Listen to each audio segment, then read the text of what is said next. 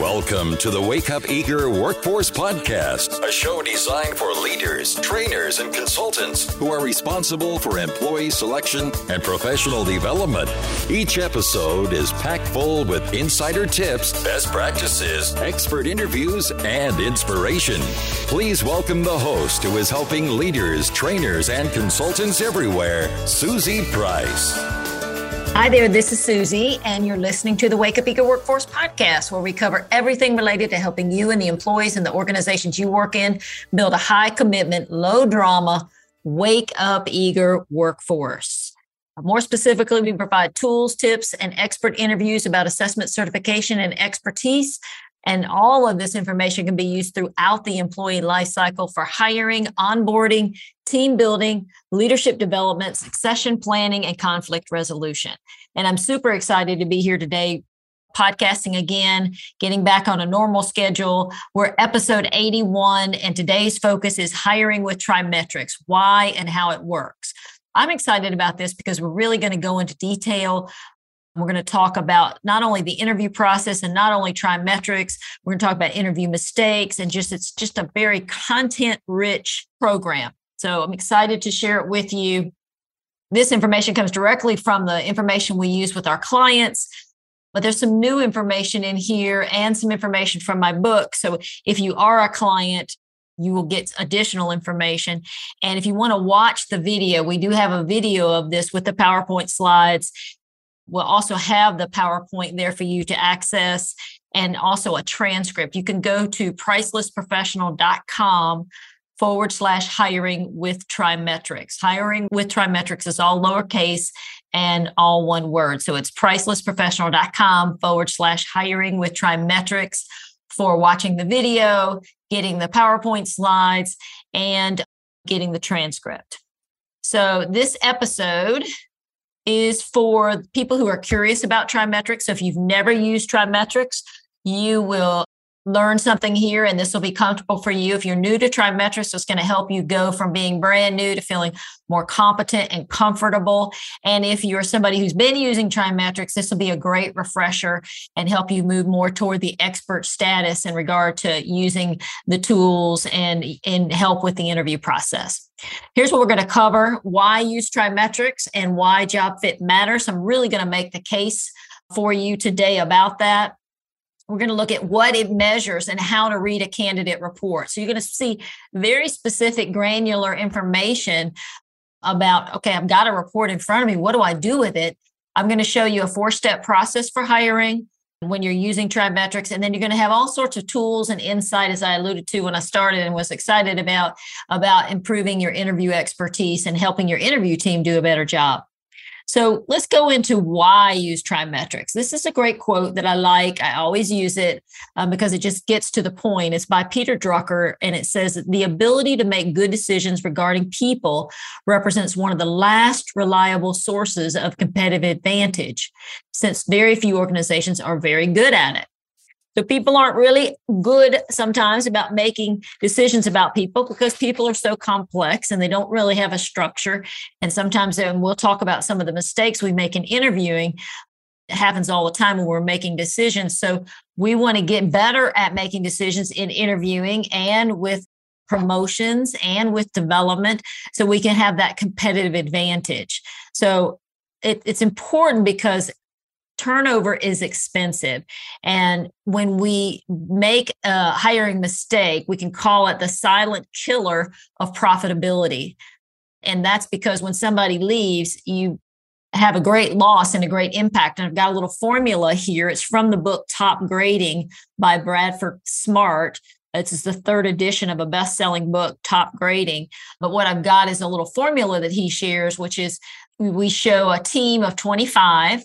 And if they had 2 people turnover in the year, 2 people left this year, we would calculate their loss at 1.5 times their average salary. So we just used $50,000 as an easy number. If 2 people left, each person's leaving, if they made $50,000, 1.5 times is what Bradford Smart and Top Grading tells us is the cost of turnover per person. And so it would be $75 per person, a total of $150,000 for this 25-person team when they have 2 people turnover.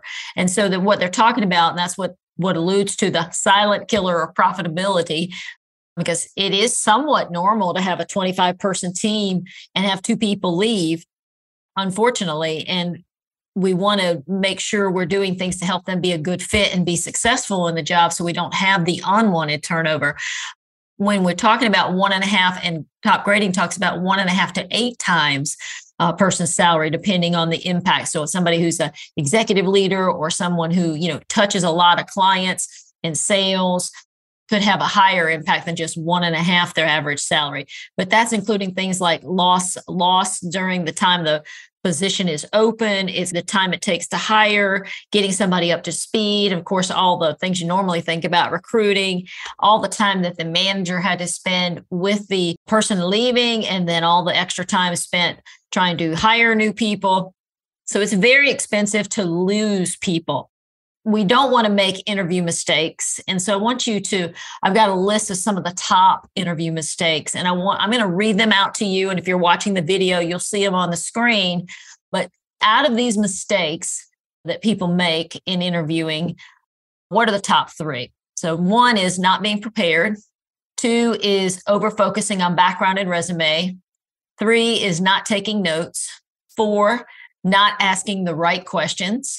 5, personal bias. 6, not asking candidates for specific examples of performance.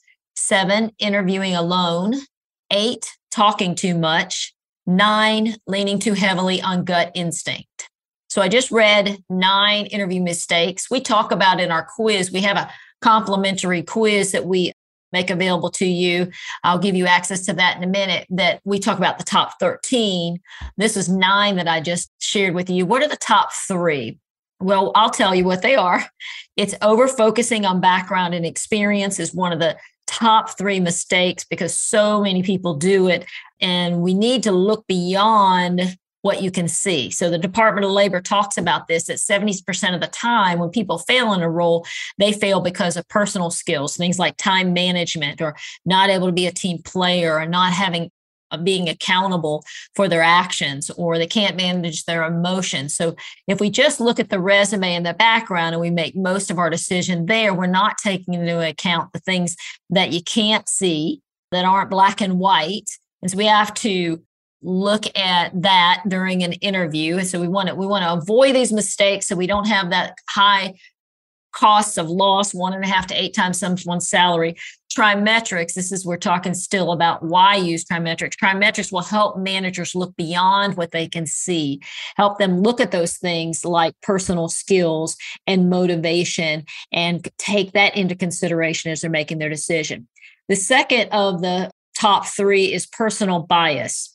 And this is unconscious bias that we have. Malcolm Gladwell is an author who's written many books, and one that was written a while back was called Blink. And he talks about this thing about we have unconscious bias, that we make a decision in the first 2 seconds of situations, and it can work for us a lot of times, but it is deadly and the dark side of, our intuition when we're interviewing and hiring, because we tend to if we're making a gut instinct, we like a person, we either don't like them, maybe they went to a college that you don't think is a great college, or maybe they look a certain way, or they don't look exactly like you. You wouldn't consciously do that, but he shares a lot of research on that we do have bias that we're not even aware of. So that's why it's the second biggest interview mistake, because we're not aware of it.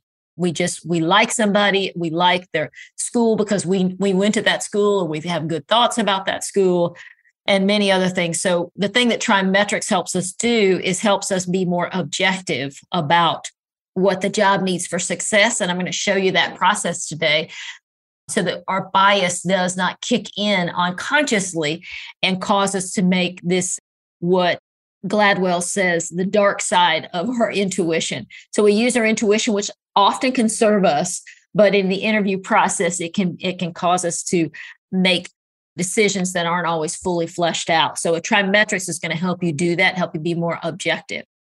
The third biggest interview mistake is another thing we're not conscious about, and that is talking too much.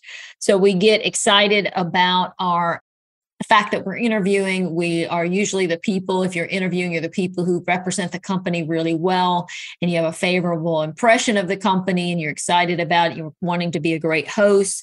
And when we do that, we might miss candidate insights because we are very friendly and we talk too much. Sometimes people talk too much because they're nervous and they're not sure what to do in any interview. And what we guide interviewers to do is to speak 25% of the time during the interview and have the candidate speak the rest of the time. So think about the last interview you had. How much did you speak and how much did they speak? The more they're speaking, the more you're going to learn about them. And that is likely to happen if you have a plan and you know what you're looking for the job. You're clear, not just on background and experience, but what are the personal skills that matter? What are the attributes that we have to have? And I'm going to show you how to do that today. But TriMetrix is going to help hiring managers create a plan, help them be more focused, help them listen more and talk less. And they're going to be focused during the interview, especially if you have an interview team, which we recommend. We want the interview team to be very clear about the job and in some agreement about what is required for success in the job. And our process helps you do that, which you will see today. But everybody will be focused on the job, not how much they like the candidate, so that you're getting a better fit. So we want to make sure that we're digging below the surface, and that we are letting the candidate talk, and that we know what the job needs, and we're not over focusing on background and resume. We do have, as I mentioned at the start of this section, is an interview quiz that talks about the 13 hiring mistakes that interviewers make. And you can check that out for free. It'd be a great training, something you could do as a part of just testing your expertise. Go to pricelessprofessional.com/13 mistakes, 13 mistakes, pricelessprofessional.com/13 mistakes, all one word, and you can take that quiz. So we have an understanding of why to use TriMetrix. My point here was to show you how you could use TriMetrix to avoid some of these interview mistakes, because in hiring, there's always a risk. So we want to do everything we can to avoid that risk. And so that's why we're thinking about the hiring process. We're wanting to be thorough. We don't want to hire for background and then fire for attitude. We want to take it all into consideration. Somebody that could have been a high performer at another organization in the same role may or may not be successful in your organization because it's a different dynamic, and you want to just be able to hire smart and hire thoroughly. And this is a message from a user. This is why they use TriMetrix. And they're a top TriMetrix user. And they said, as a pre-employment tool, it is amazingly effective for putting the right person in the right seat. It helps us dig deeper in the second interview. It helps us figure out where good candidates may be a better fit in a role different from what they interviewed for. I particularly liked this quote and feedback from this hiring manager, because not only are they using it as they're interviewing candidates to dig deeper and do the things that we want them to do and that they want to do, make sure they make a great hiring decision, but they're using it when they have a good candidate that comes in, and that candidate scores really well in the assessments, is really great in the interview, has a great background, but maybe they're not the best fit for the role. And because they have the assessment, they can figure out where they might be a better fit. They have a better understanding of who this candidate is, what they're motivated by, what their strengths are. And so that, in this day and age, when you've got a good candidate, you want to hire them. And so this is a way they actually know the assessment well enough, and they are able to help candidates figure out where they're a better fit and get a different position maybe than what they interviewed for. So I enjoyed that. That's another reason why to use TriMetrix. So TriMetrix, what is it? It helps you avoid this. And the picture that I have on the screen now is two people in vehicles. We've got a little boy in a car where you can't see over the dashboard in one picture. And then we've got a gentleman whose head is sticking out of the car while he's trying to drive. There's a hole in the roof and his head is sticking out. These people are good people that are trying to do a good job, but they're not a good fit.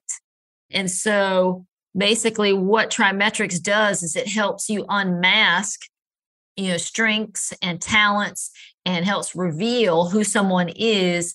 And you avoid this good people in the job that can't do the job. And so what TriMetrix does is it helps you focus on fit.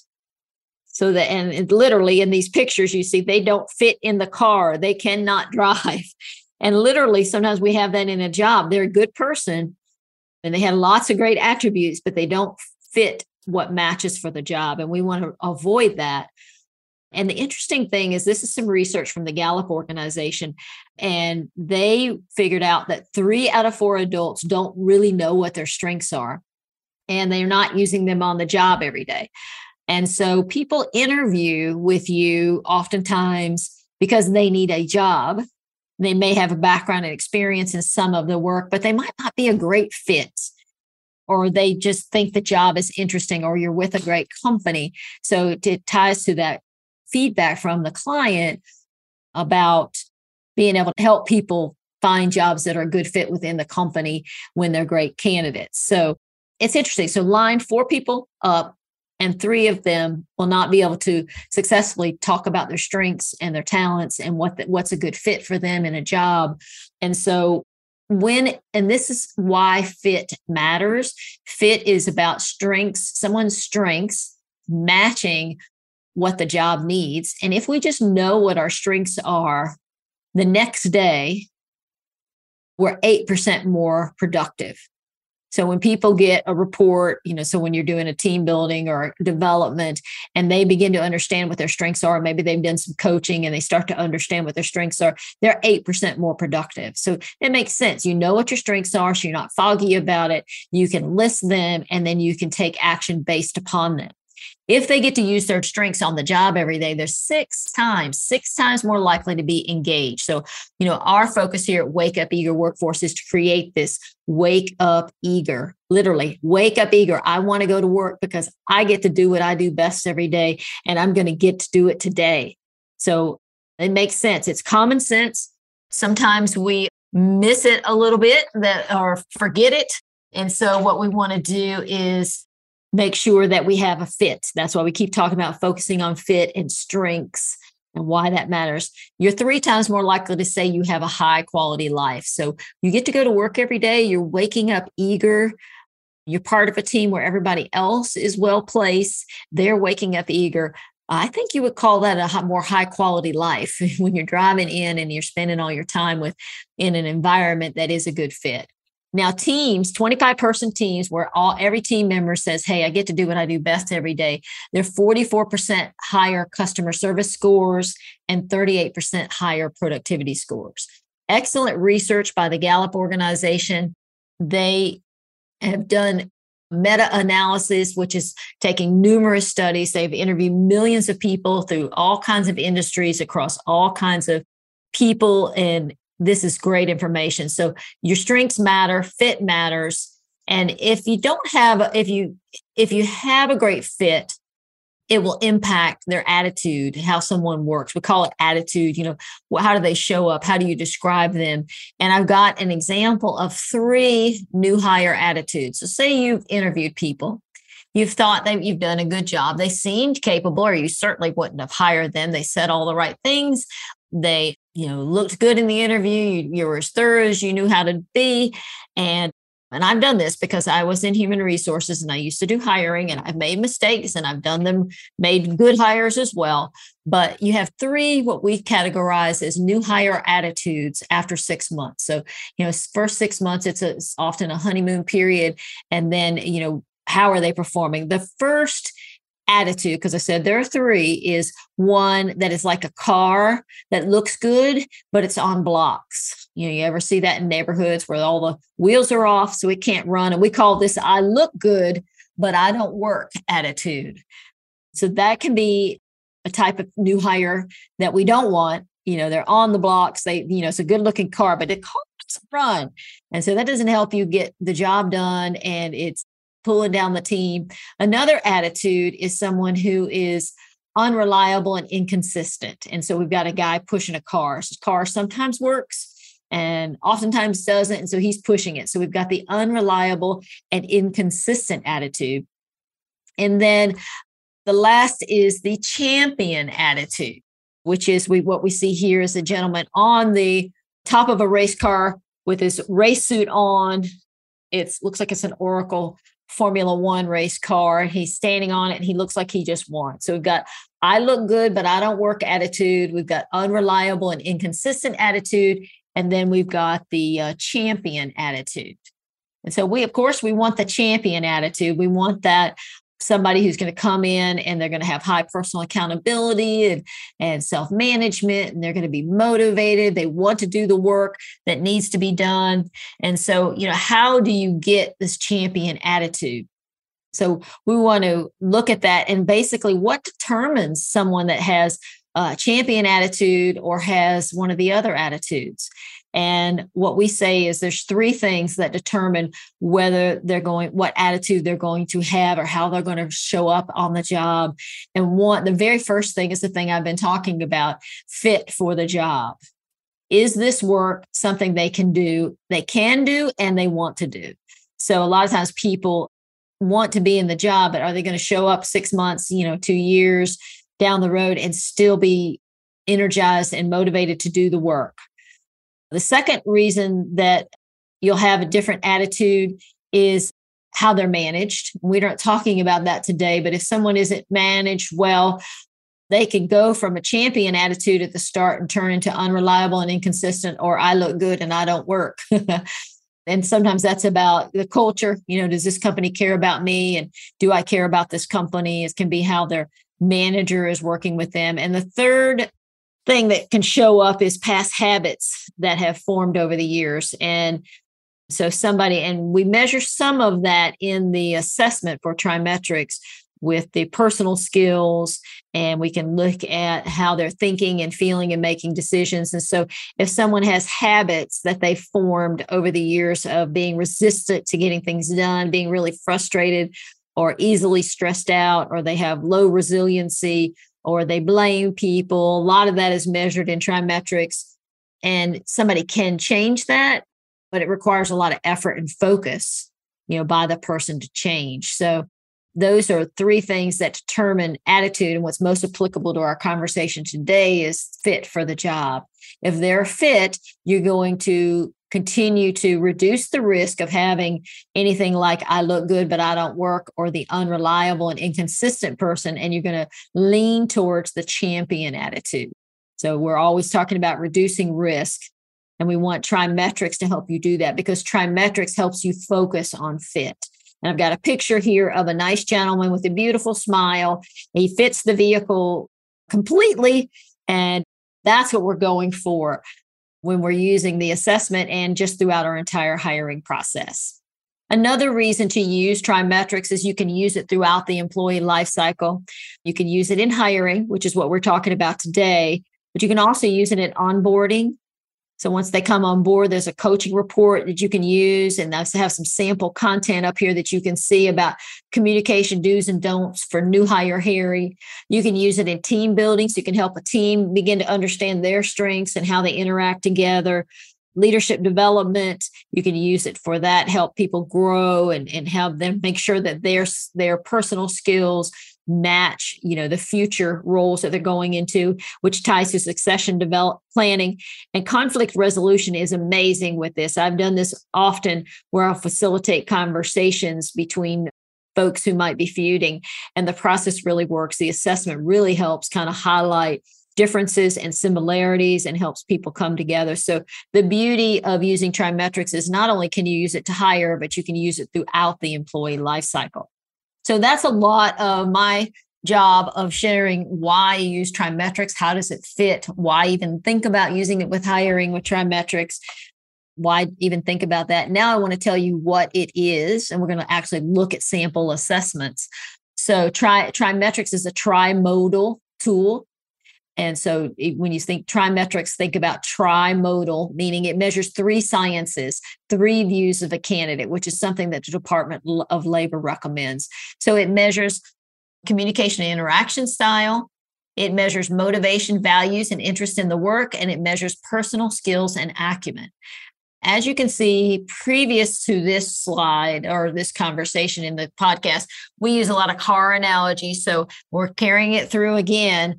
We use a car analogy to talk about TriMetrix. So let's look at that and talk a little bit more about that. The communication and interaction style is in the car analogy, how we drive, DISC.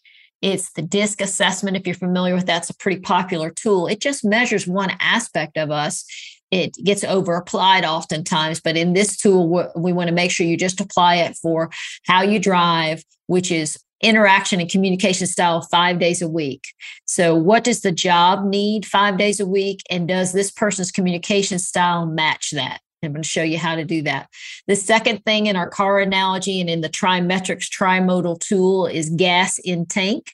It's hard to get a car with no gas to go anywhere, right? If the gas tank is empty, you're not going anywhere.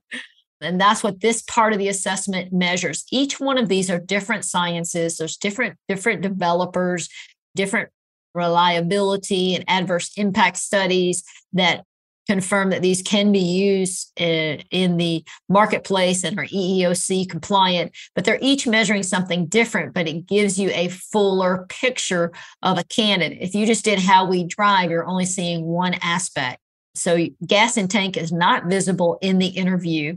A lot of times people, once they read their gas and tank results, if they're somebody going through in a development program, it makes sense to them, but it's an unconscious thing. So it's not always conscious. That's that thing that Gallup is reminding us of, that 3 out of 4 adults can't name what their strengths are, because part of our strengths is what we're motivated by. So this is a very powerful tool, and it's a very great insight for you as a hiring manager to understand what causes this person to want to take action.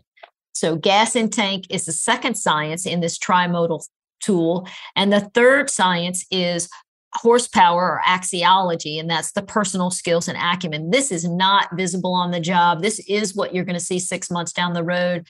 So when I was talking to you a little bit about the different attitudes, the stronger someone scores here in the horsepower axiology area, the more you're going to have a capable candidate. It's not the only thing, because you got to look at everything, but it's not visible from the side of the road, and you have to get under the hood. That's what we call it, horsepower. You have to get under the hood in advance, because you can't see it until they're on the job for a period of time. It's not IQ, it's not personality, it's not psychology, but it's telling you something very practical. And that is how this person thinks, feels, and makes decisions. So we measure personal skills. There's 25 personal skills, and you'll see those here in a moment. Things like self-management, planning and organization, leadership, resiliency, so many things, personal accountability. Did I say that already? So there's a lot of important skills in this area, and you want to know about that.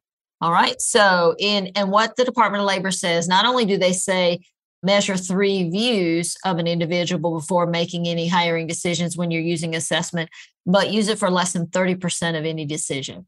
So we don't want to over apply. As great as this tool is, we want to make sure we're interviewing. We don't want to just take an assessment and say, okay, that's how I'm going to hire people, because that's not going to work.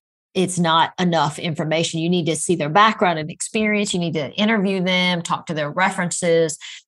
The assessment does give you a 30% that you're not aware of, and 30% is a big deal in making a complete and full decision when you're hiring. So what makes TriMetrix unique? I've got a graph here where you're looking at the different assessments across the top, and I've got Myers-Briggs, Caliper, Predictive Index, DISC, FIRO-B, HBDI, Herman Brain Dominance Instrument, and TriMetrix is the last assessment on the far right. On the left-hand side, I've got the areas that I just talked about with TriMetrix being how we drive, which is the DISC assessment, gas in tank, motivators, under the hood, personal skills. We also, which I'm not talking about here, but I highly recommend this other assessment tool, which measures sales acumen, which is knowledge of the sales process, because that can, with salespeople, they're good salespeople, so they may or may not be really good at the entire sales process. So it's good to know that up front. And the last thing that I've got on the left-hand side is measuring fit.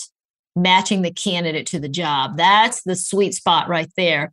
And what you'll see with all of these assessments, most of them and many of them I've taught or used over the years in my years in performance development and organizational development. But most of them do measure behaviorally. So how we drive, what you can see. Myers-Briggs does, Caliper, 5OB, predictive index. It's mostly measuring behaviors.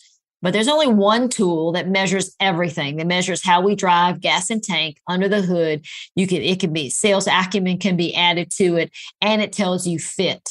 So TriMetrix is the king, in my opinion, because it gives you so much that you want to know about a candidate, and it's particularly not only knowing information, having an assessment on a candidate, but then how you can easily compare the candidate to the job. So that is very important. So I want to show you an example of this. One side, we're talking about background, goals, culture, interview. And that's stuff you could see, right? That's what you typically have. If you don't have an assessment, you're looking at the resume, you're thinking about the interview, you're thinking about, they're talking about what they said they wanted to do. You took into account the things about culture, how they, all of that, what you can see. And then on the right-hand side of the slide is what TriMetrix measures: gas and tank, personal skills and acumen, which is horsepower, and then how they drive. And you've got two candidates. We've got Sandra and Sam. They're both interviewing for an account manager role. When you look at Sandra, I'm going to give each one of them a fit or risk scale for each area. So we're going to give them a score for background, goals, and culture on a scale of 1 to 5. 1 is they're a poor fit and there's the greatest risk in these areas. 3 is this a fair fit, so there's some risk, and 5 is this an excellent fit. So 1 to 5, 1 is poor, 5 is excellent, and we're thinking about risk, and we're thinking about these two areas. So we've got Sandra. She got a 4.5 out of 5, so she is an excellent fit. Like, she was great in the interview. She had the right background. She seemed to be a fit. She said all the right things around what the future goals are. But when she took the TriMetrix assessment and they matched her scores to what the job needed, then she only got a 2, which is getting close to the poor fit. So remember, 1 to 5, 1 is poor fit, 5 is excellent fit.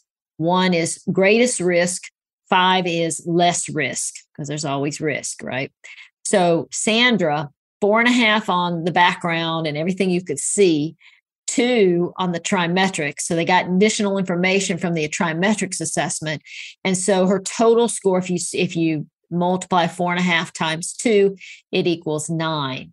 Sam had a 3 on background, goals, and culture for this role. He didn't have quite the background that Sandra had. So he's a fair fit. That's what 3 is. If you can look at this slide, you'll see it, fair fit. There's some risk because he doesn't have the exact background that Sandra had. But then when he took the assessment, he matched every area that was important to the job. I mean, he had really strong scores on how he thinks and feels. That area about under the hood was really, really strong. So it showed you a lot of capacity.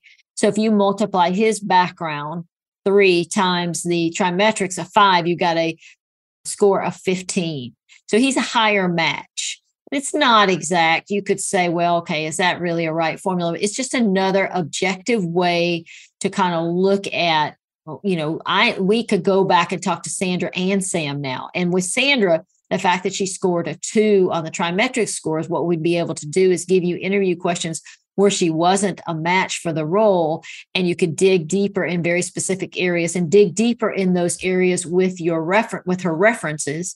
And with Sam, you could just take, and now you might not discount Sam now. You might say, okay, wait a minute, let's talk to him a little bit more, because we were discounting him because of his background. But boy, he's got a lot of talent here that really matches what we're looking for. So it's not to make the final decision just because Sam scored higher than Sandra. It's to inform what your next steps are.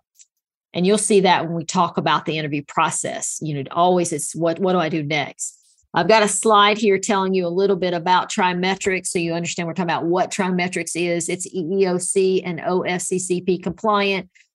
We have up-to-date adverse impact studies. technical and reliability studies, peer-reviewed papers, white papers, case studies. You can check any of that out if you go to research.ttisi.com, research.ttisi.com. That is my business partner for this tool. They have a great brain research organization. They have decades, 30 years in business, and that we have this huge non-discriminatory pool of millions of individuals because we're all over the world. We're in 65 countries and 48 languages. So we have a rich foundation of information to pull from to continually refine and make sure the material and that you're getting measures what it says it does.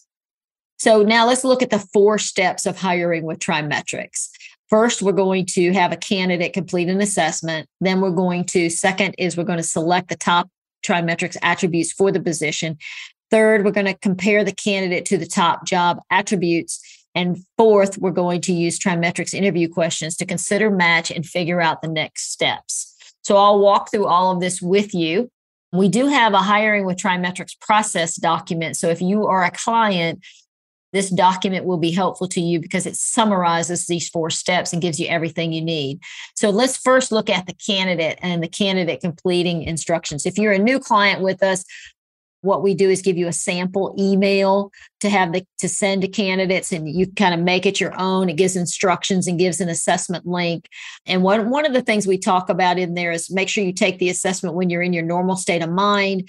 We ask them to allow for about 30 minutes. It usually takes 20 minutes, but some people take longer. So allow for 30 minutes with no interruptions. We encourage people while our assessments are mobile, if they can take them on a larger mobile device, not their phone, or use their computer, it's a little easier. There's a couple of things where they need to drag items from one side to the other, and they'll just have a better time of that. So we have that in the instructions. We also have an option for them to take it in their native language.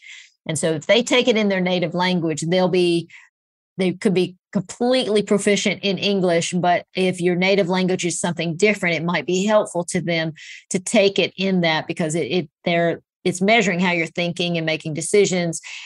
And then the report will come back in English. So that is a thing to offer to people to get the best results. So when you get a candidate's assessment back, you'll see some graphs in the assessment. You don't have to know the graphs, that we do certifications for people. And we have many clients who are proficient in graph reading, but the process we offer does not require that. But I want you to know, if you're looking at this and then looking at a candidate assessment and you see some of these graphs, I want you to know what they are. The first graph is the DISC assessment, and it's that image. I've got the image above it showing you that that's how we drive. The second graph is measuring motivators. There's 6 motivators, and this is what puts gas in their tank. And the third graph shows 6 bars. That's the science of axiology. That's the horsepower, measuring how we think, feel, and make decisions. It's a very practical, but the graphs are additional information. And if you ever have questions on those, you can always call me and I can give you some more insight on, where this is. It gives you more insight than the personal skills. So again, you do not need to know how to read the graphs. I just want you to know what they are and that you can learn about that if it's of interest. The next thing you'll see in the assessment for a candidate is the 25 personal skills. They're ranked from highest to lowest. This is the horsepower part of the assessment. And if you're looking at this video and if you're in audio, I'll read you what some of the things are. The top 7 for this candidate is diplomacy and tact, employee development and coaching, goal achievement, interpersonal skills, leadership, persuasion, and presenting. And what we have is a graph, how they scored in each one, and a definition for each attribute. This employee's greatest personal skill strengths are. And when you look to the right of each statement, like for diplomacy and tact, this candidate scored a 100. It's very well developed.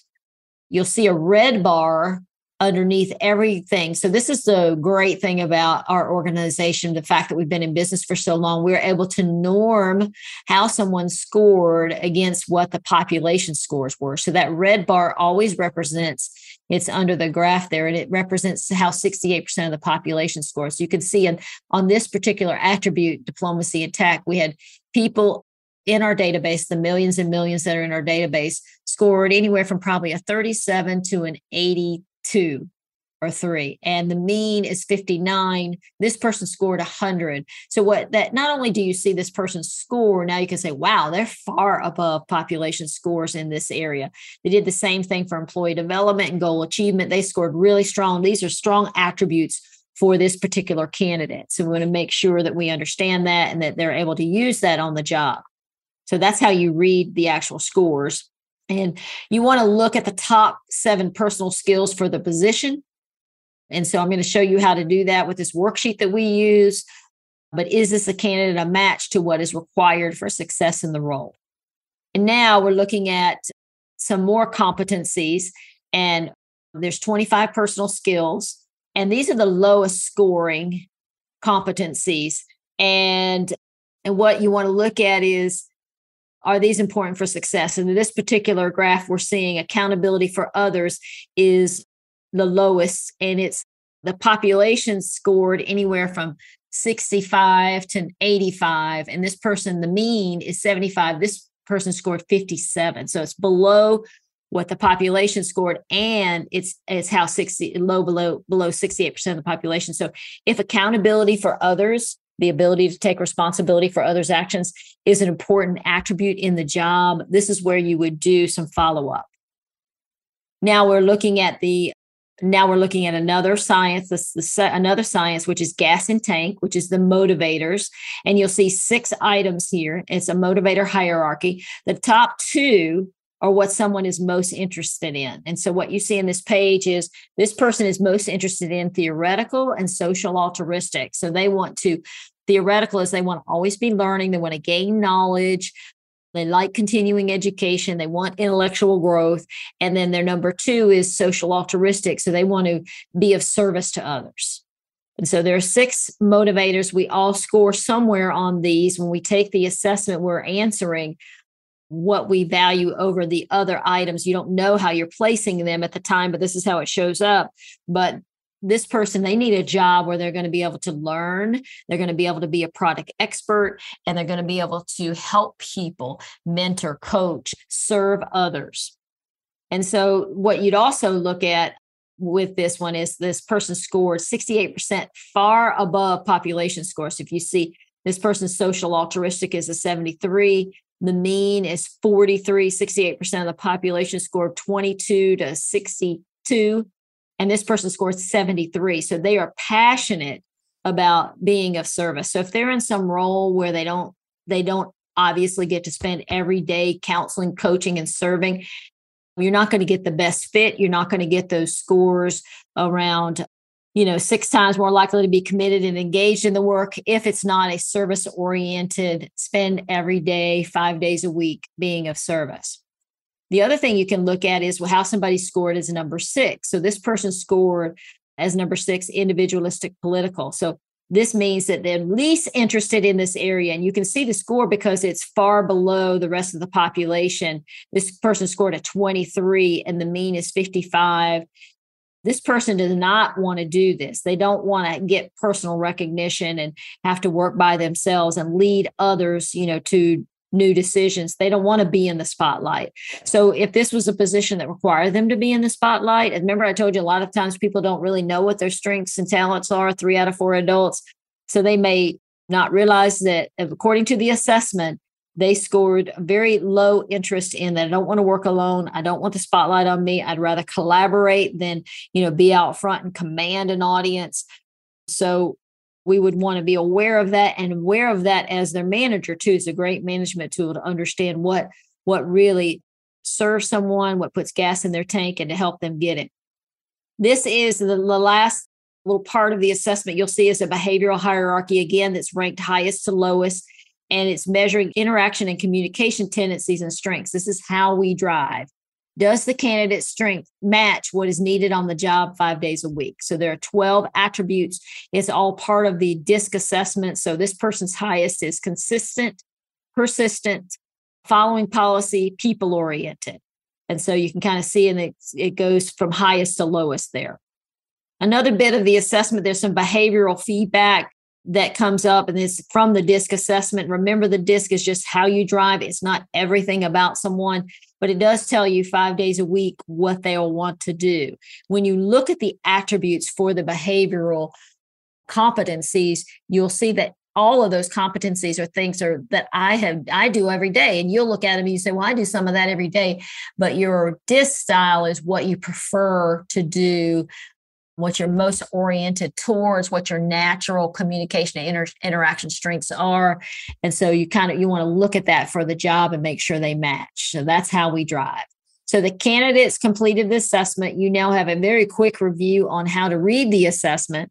One of the things you can do while the candidate is completing the assessment, or even before the candidate completes the assessment, is complete this superior performance attributes worksheet. We have a checklist and a worksheet that will help you walk through figuring out what the job needs. So the candidate's completing the assessment. Now you need to get very clear on what the job needs. And here's an example of one that was completed. This is a superior performance attributes worksheet that was completed. It's for an executive leader. It's what it ends up giving you is a hiring template or a benchmark. And what you'll see here is the top priorities in the role. You'll see the attributes that were selected. You see horsepower, gas and tank, and how we drive is showing up. And you're going to see this is the template for hiring. These are the things we want to focus on so we can be better interviewers, that we can talk to candidates and ask these types of questions that will tell us whether they're good at this. And we're going to match their assessment to this type of template. This was for a nonprofit leadership benchmark. We had the board complete the worksheet and then compiled this template, and that's what they interviewed for when they had their candidates. And that's what we looked at and compared their assessment to. So let's break it down and go through the process of the superior performance attributes worksheet. The very first thing you do is you select the superior performance attributes. So we call it a SPA, superior performance attributes worksheet. So you select the attributes. I'm going to show you what the worksheet looks like, and then I'm going to give you some examples. So the first thing you do is you think about the top 3 to 5 priorities in the job, and you've got to list those. So these are priorities of what is required for success in the job. So if you think about, here's another car analogy. When you're in your car, you've got a complete car driving manual in the glove box. But do you pull that out very often? No. And that would be comparable to a job description. A lot of times you see 3 and 4 page job descriptions with a lot of information of everything that's involved in the job. That's a good thing to have. You want to have that to refer to. But when you're interviewing and when you're new on the job, you need to know what the dashboard is. So the dashboard when you're driving is, how fast are you going? Do you have gas in your car? What's the water and heat index and the oil? This is what we're thinking about with priorities. We got to think about what's the dashboard? What are the 3 to 5 things that have to happen in the job, or the job will fail, or the candidate in the job will fail? What are the 3 things that have to happen? And so I'm giving you a couple of examples here. This was for a human resource advisor. I was training with a group of human resource leaders, and we very quickly did this on the fly. But this is what they came up with as the top 3 to 5 priorities in the job. First, responding to employee and manager questions in a timely manner, building relationships with leaders, effective recruiting, ability to execute, creative ways to engage employees, and knowledge of all the processes and procedures. So those are the top 3 to 5 priorities. So this is a great exercise you could use to help get clarity about the job. Every time I've done it with large groups where you have all the site managers from across the country who do this same kind of it was an instructional flight instructor. They all were hiring the same. So they were all together to come up with a template that was the same. It clarified them having the conversation of just picking these priorities. It can clarify the thinking of the group. It can clarify the thinking of a hiring manager as to what is it that's most important. And it's very important that your interview team understand what these are, because if they're interviewing individually, they all need to be singing from the same song sheet. They need to have the same dashboard that they're talking about, so they're giving the right information to candidates. And we also use these priorities to then make decisions, because the attributes in the worksheet are all really great attributes. So what I've done now is gone to the first part of the superior performance attribute worksheet, where it's talking about personal skills. You see over to the left, I've put the priorities that were created by this group for a human resource advisor. And so as they were selecting items, they needed to continually go back to what they said was most important, because these skills, there's 25 of them. They're all things that you would want in a candidate, but all people are not strong at all 25 of these. So you want to know what are the top 7. And so they selected things like interpersonal skills, customer focus, and you can kind of just see the list here if you're looking at it. The third one was persuasion. Number 4 was diplomacy and tact. Number 5 was employee development coaching. Number 6 was goal achievement. And number 7 was personal accountability. And then I had them add self-management. Self-management and personal accountability are 2 skills that we see in all top performers in all positions. And so personal accountability is this ability to not blame others, take responsibility for mistakes. Self-management is this ability to manage your time and priorities. And so if people fail in those areas in any job, think about it, any job from CEO to person at the front desk and everything in between, those are top performing attributes. So you'll see those starred on the worksheet, but this worksheet guidance is to pick the top 7 needed for mastery in the job. So what is needed for mastery? You pick the items, continually reference your priorities that were first selected so that you can select the things that truly help you make sure those priorities are met. And when you're looking at the personal skills or anything you select, the litmus test is if this doesn't happen in the job, will the job fail? So if somebody doesn't have interpersonal skills, will they be able to meet these priorities? And that was the number 1 they selected. So it's very important. It's a good place. Starting to create a template now, by using this worksheet. The next part of the worksheet is the gas and tank part, and is what the job rewards, most rewards. And you'll see a list of 6 items, and you can read those items, what this group selected. And I know this culture of this organization, the number 1 thing was individualistic political. That's rewards those who value recognition, freedom, and control over their own destiny and others. And so it's that kind of organization. So they would need that if they're a human resource advisor to other leaders. Again, you can see the priorities on this page. I've placed them there as a reminder. They have to love to be of service, which is the social altruistic. And then they need to have a drive or an interest in social structure, rules, and regulations, helping people follow and enforce the rules. The next thing is the behavioral traits. So there's 12 behavioral traits.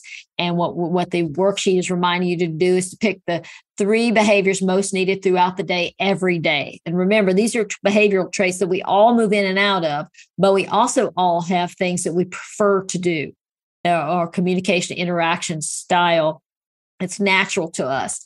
And so it's hard sometimes to pick these. So you have to pick out just 3 most needed throughout the day, every day. So that's the thing that'll help you make a good decision. Every day they're going to have to do this. And so they put people-oriented, versatile, and consistent. So that gives you an idea. And so when they're looking at candidates, they're going to look for those things. This is the Human Resource Advisor benchmark. And this is the recap of how the sample position was created. And it just kind of shows you top priorities. Here's the 7 attributes that were selected. Here's the motivators, and here's the behaviors. So you have a template now that you can use to guide all of your interviewing.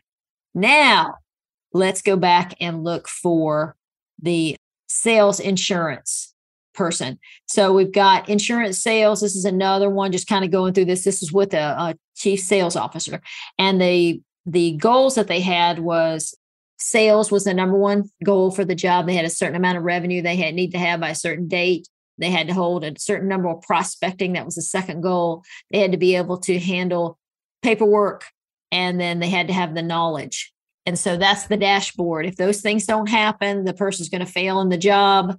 And then he selected, it was just, now this wasn't a group, this was just one leader that was doing a lot of the hiring and made the decision. So the number 1 attribute that this person selected was goal achievement. Second was personal accountability. Third was persuasion. Fourth was resiliency. Resiliency popped up because there's a lot of stress and adversity in this role. And so that was important to select. Self-management. Number 6, customer focus. Next were the motivators that were selected, high utilitarian economic. We see that in a lot of top sales positions. And so this leader immediately selected that. Individualistic political, they're going to work on their own and need to be visible to others. And then behavioral traits, he picked the competitive, which is the will to win. That's a high D style. Urgency is also high D. And then versatile, the job requires adapting to various situations with ease. So now we got to pick those needed most throughout the day. And then we have another template that you can see very easily, a recap of everything that was just created using the superior performance attributes worksheet. You see the top priorities in the role. It's a one-pager that summarizes the top priorities in the role for this particular region and this organization for insurance sales. And then you see the top 7 personal skills, the top 3 motivators or drivers, gas and tank, and the top 3 behaviors. So now this is what they'll use to compare candidates to and to drive their interview process. And it was created by completing the first step in the superior performance attribute worksheet. So what are some of the benefits of having a template like this? I mean, think about the clarity of that. Okay, so you don't have anything like this and you're going to interview a candidate. Think about how you would approach the interview, and then think about how you would approach the interview if you had a template like this that you had created. This process is, it's taken me a little while to describe it to you. You do it once and you'll be going through it very quickly in 20 minutes, creating something like this. And the value of now I'm having an interview and I know what I'm looking for. And I've got interview questions that I can grab to match it. And it's going to help you avoid all of those interview mistakes, help your interview team do the same thing, and just help you reduce risk. So some of the key benefits of taking the time to create this, and it's not a lot of time, but to select the superior performance attributes using our worksheet and then having this template or this benchmark, is it reduces bias. Remember, that was one of the top interview mistakes, and it increases focus on fit. It helps you also look at intangible things. You can overcome some of the I look good, but I don't work, and the inconsistent and unreliable attitudes that you end up with, because you'll be looking for the attributes needed for success in the job. You won't be just looking at the resume and, how they seemed in the interview. You have more meat to go on, which will help reduce the bias. It'll help you focus on what matters most. If you think about what your focus is without some type of template, and then you think about what your focus is when you have a template that you created that represents what's needed for success in the job, it creates all kinds of clarity and ease. It will then allow you, when you do use the assessment, to reveal matches. You can see where there's a gap, where there's follow-ups, and you're able to assess the level of risk and really go into a higher, very objective, as opposed to crossing your fingers and your toes, hoping it'll work out. And then everybody can debrief a report. You don't have to have expertise on understanding the graphs and having this technical knowledge, or have me involved or one of our people on our team involved in debriefing reports for you. Once you're ready, you can just go off and run and go quick and not wait around on us.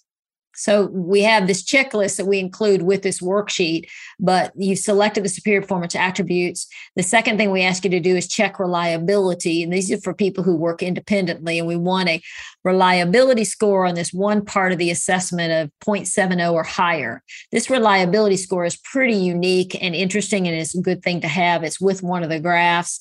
And I'm showing it you here. It's the dimensional balance page graph. It's the part of the assessment that measures how we think and make decisions.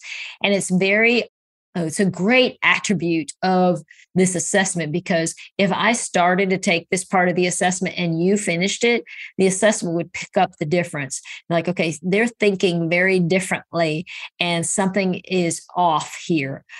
Sometimes people are interrupted, or they are stressed out and they don't read the instructions very well. And so you might have an unreliable report. So what we want to do is assess whether it's 0.70 or higher. And you see this in this image. We always check it. But if you're working independently, like you're running with the assessments, it's the last graph on the candidate reports, page 17. And if it's not reliable, if it's 0.70, then you let us know. If somehow we didn't tell you, you get a retake link. But it's a great thing to know about whether they said, okay, we'll say we'll take it, but we're going to get my friend who's really smart to take it. And so it will alert us of some inconsistencies, and that's a good thing.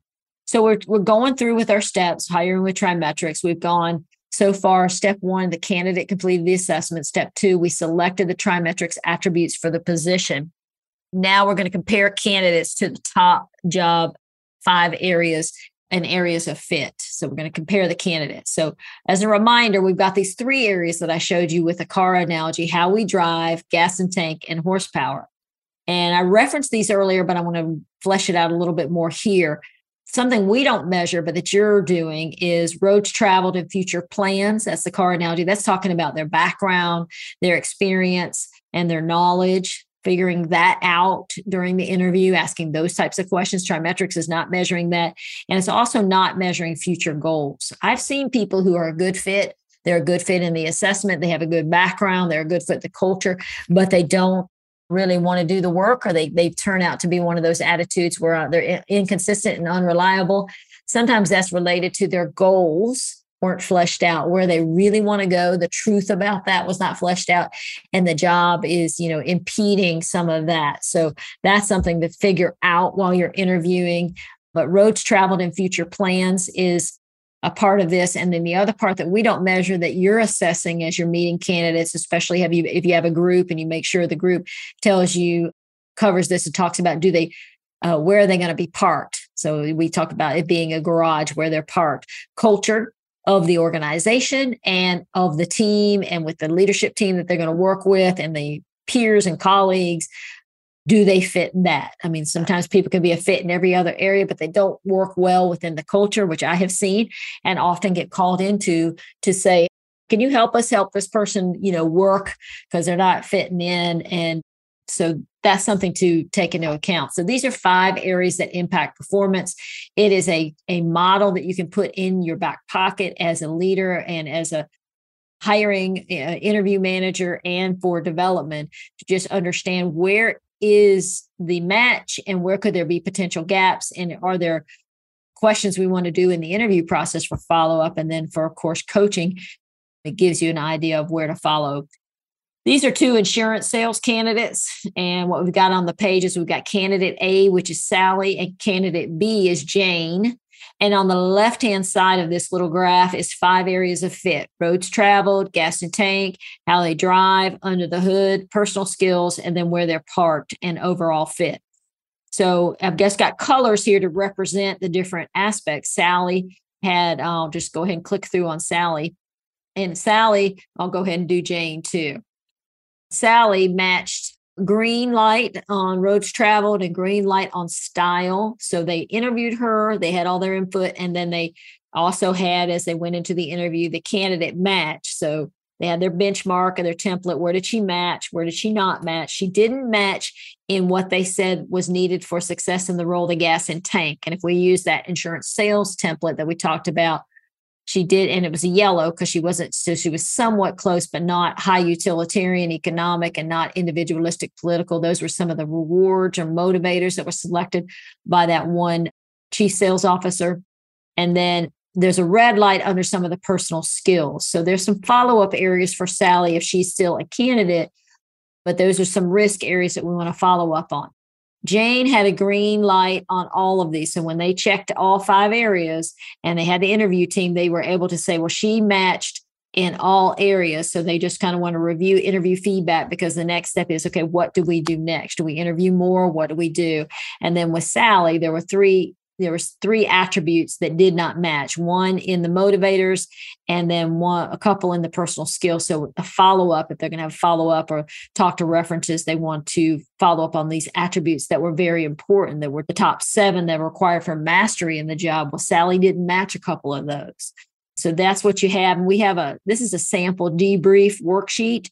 It doesn't have to be this fancy. And sometimes it is, depending on, sometimes we create these, we can give you a template so you can create it. Sometimes I have it on a piece of paper and I'm just like, this is what's needed, and here's how the person scored. But it does show you the top 7 personal skills for this role. And you'll see the coloring of green and yellow. Green and blue says, okay, great match. Yellow is a fair match, and red is a poor match. And so we often talk about level of risk. You saw that earlier when I was talking about the 2 candidates that were interviewing for a role. Level of risk is important. And I use that a lot.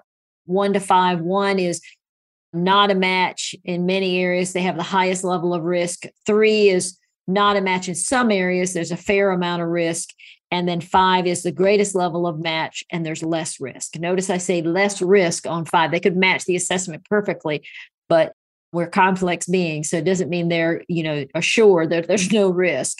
There's less risk because they're matching things that you said was important. So this is the mind map for comparing this candidate to your template, because this is the template and this is the candidate scores.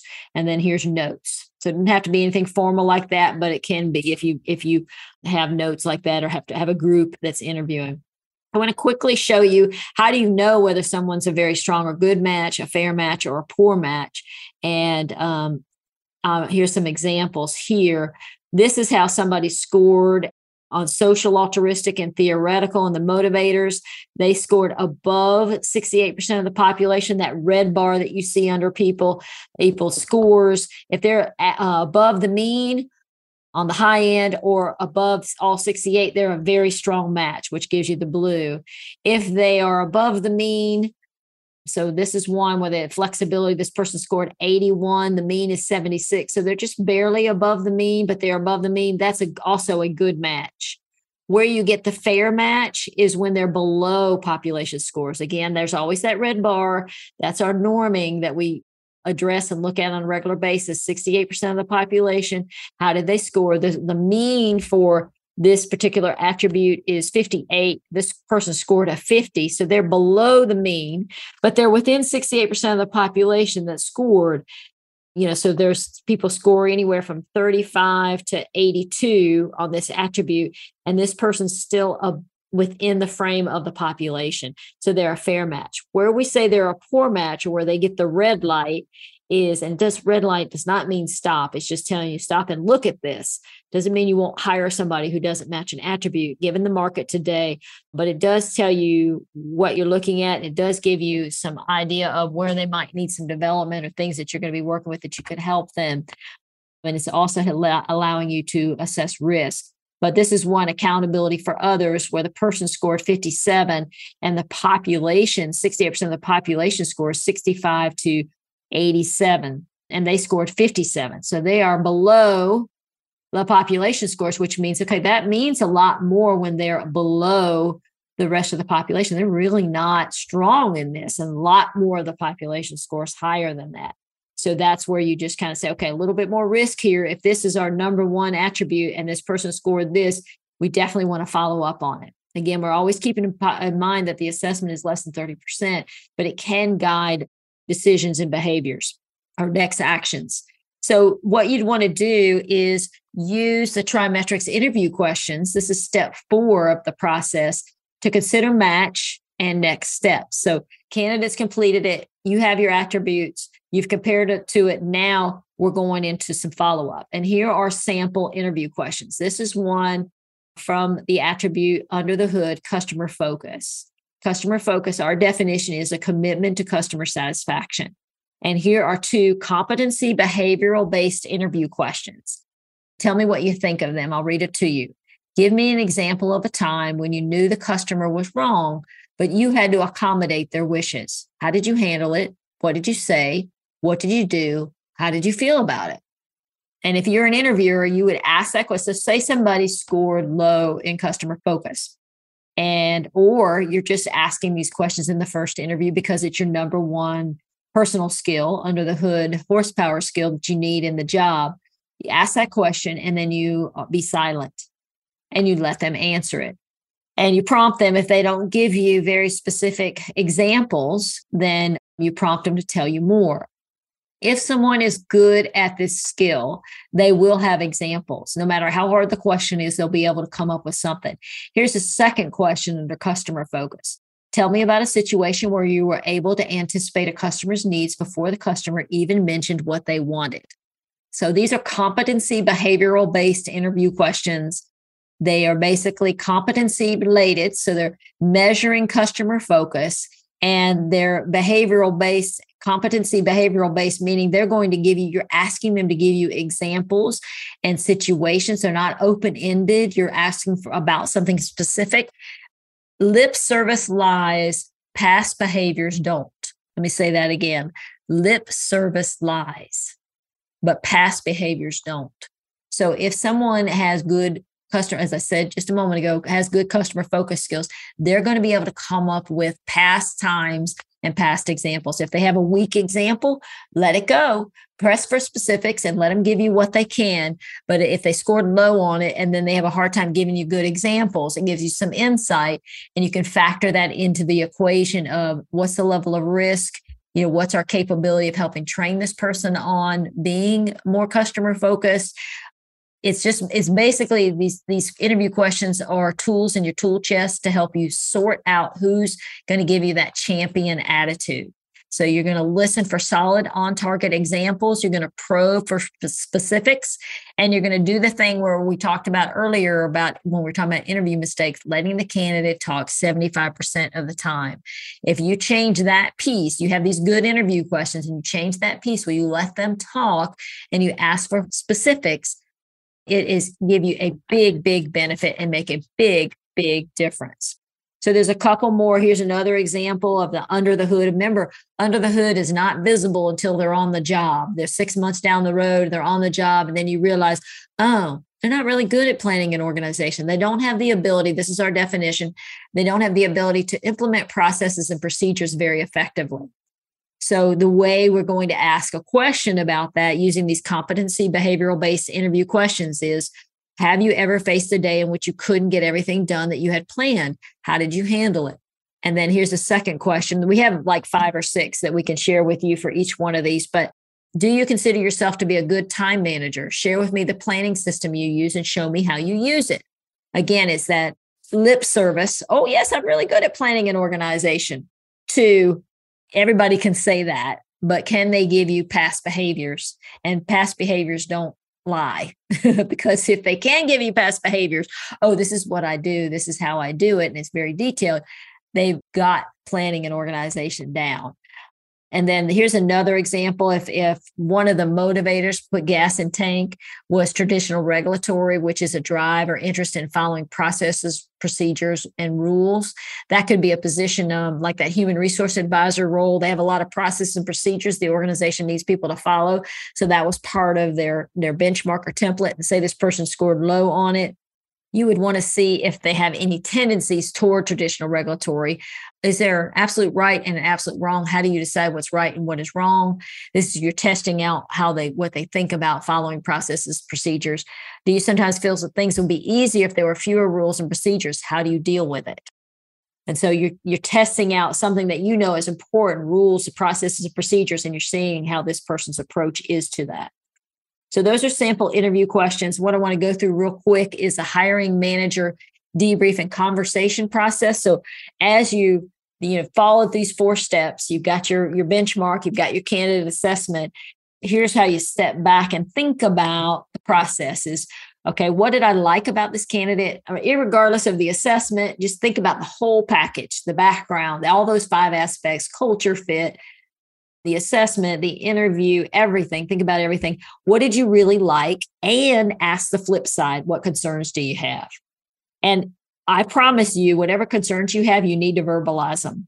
Bad part of instinct, when we make a split decision and say, well, I like you. There's also some good instinct where you hear things and you say, well, I'm too busy. I don't have time to think about it. I want you to write those down too. And I often, if I'm debriefing an assessment, I want to know these things from the hiring manager. I want them to recap it for themselves, and I want them to tell me that so that I can look through that lens when I'm looking at the assessment. There was a research study done where I think it was 100,000 new hires and a large, and they tracked who didn't make it. And then they went back to the hiring managers. And most of the time, the hiring managers said, I thought something wasn't quite right, but I was in a hurry. I didn't have time. I just thought it was just my thought. I didn't trust my instincts. So while we want to be objective, we also want to make sure that we're paying attention to something that sticks in your mind that says, okay, something about that doesn't seem right, and verbalize it and follow up on it, because it's expensive. It's time up front, saved time down the road. It's a little time up front, saved cost down the road and headache. So once you've done that, think about what you like about the candidate, what concerns you have. You want to review the benchmark. You've seen samples of that now with the human resource advisor and the insurance sales position, where we have that summary sheet. You want to make sure the candidate matches, and you're looking for potential gaps. And oftentimes we're helping you with that, or you may be doing that on your own. Think about the level of risk. Remember, we have that scale 1 to 5. There's a lot of risk and mismatches based on the assessment piece. And 5 is there's a lot of match and appears to be less risk. So you look at that.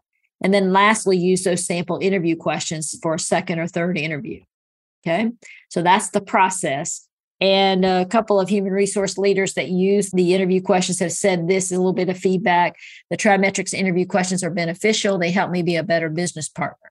So they are often trying to support the hiring managers and working to do that. So having these, they're for you to use, whether you're supporting other people who are finishing up the interview process or you are the hiring manager. They are great tools. We have another great tool for you, which I will put in the show notes. It's how to conduct revealing reference checks. This is again from that book, Top Grading. I call it revealing reference checks because a lot of times you have those concerns and we don't want you to ignore them. And if you have those concerns that I just talked about, pay attention to your gut instinct in that area where your concerns are. I want you to plan another interview. I want you to use the assessment, and I want you to use this tool when you're checking with references to follow up on that area. It's a process that gives you step by step. It'll be in the show notes. So you can access it. But it basically is asking you to get some written permission from the candidate to allow you to do a more detailed reference check, and then having the candidate reach out to their references to say, call in advance, give them a heads up. And then it just gives you a strategy on how to do it and a sample script and sample questions. And it works every time. And wanted to just assure you, a lot of people get a little nervous about revealing reference checks, or they think, well, they're useless.